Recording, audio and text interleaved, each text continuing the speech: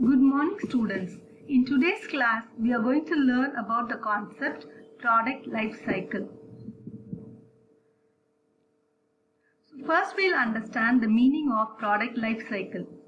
The various stages that a product goes through its lifetime is known as product life cycle. It includes 4 stages, namely introduction, growth, maturity, and decline.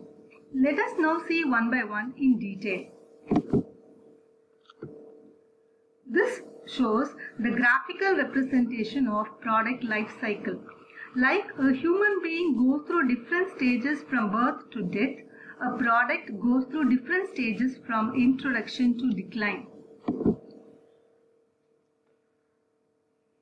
The very first stage in product life cycle is the introduction stage. This is the stage in which the product is initially promoted in the market. Attempt is made to create public awareness about the product since it is relatively new. Pricing plays a vital role in the stage to attract new customers.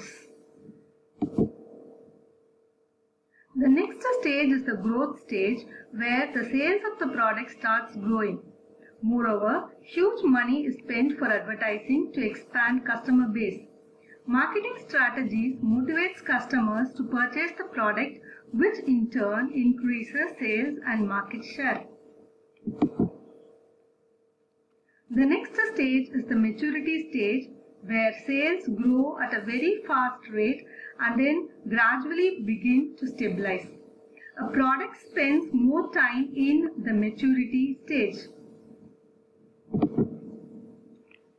The last stage of the product life cycle is the decline stage where the sales begin to fall due to reasons like heavy competition and availability of alternate products.